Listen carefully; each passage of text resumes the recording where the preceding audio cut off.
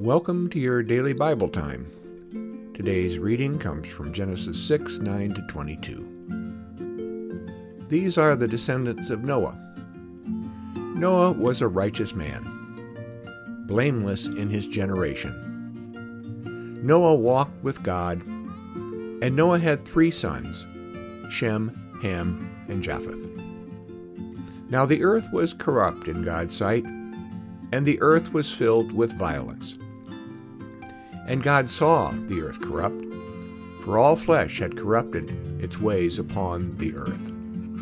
And God said to Noah, I have determined to make an end of all flesh, for the earth is filled with violence because of them. Now I'm going to destroy them along with the earth.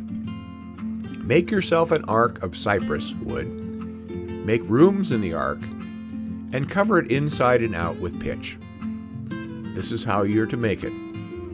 The length of the ark, 300 cubits, its width, 50 cubits, and its height, 30 cubits.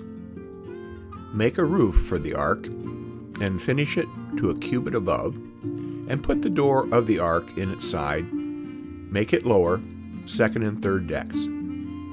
For my part, I'm going to bring a flood of waters on the earth, to destroy from under heaven all flesh, which is the breath of life. Everything that is on the earth shall die.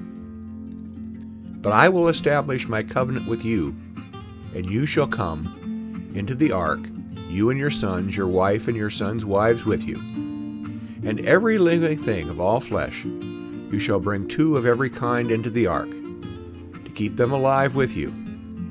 They shall be male and female. Of the birds according to their kinds, and the animals according to their kinds, of every creeping thing of the ground according to its kind. 2 of every kind shall come into you to keep them alive.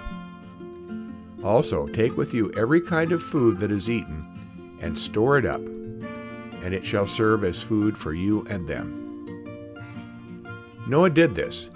He did all that God commanded him. Here ends the reading.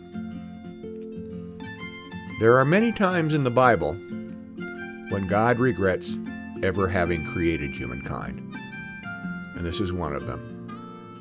They are constantly disobedient and fall into the sins and temptation. Even as God plans to do away with what he created through a flood because he's so disgusted, God selects Noah to start the human project over again. He gives Noah specific instructions on how he is to proceed, and Noah obeys. Humanity gets a second chance. Think about times when God has given you a second chance in life. Let us pray. Gracious and forgiving God, like Noah, help me discern and follow your will in my life. Thank you for your patience and forgiveness. Amen.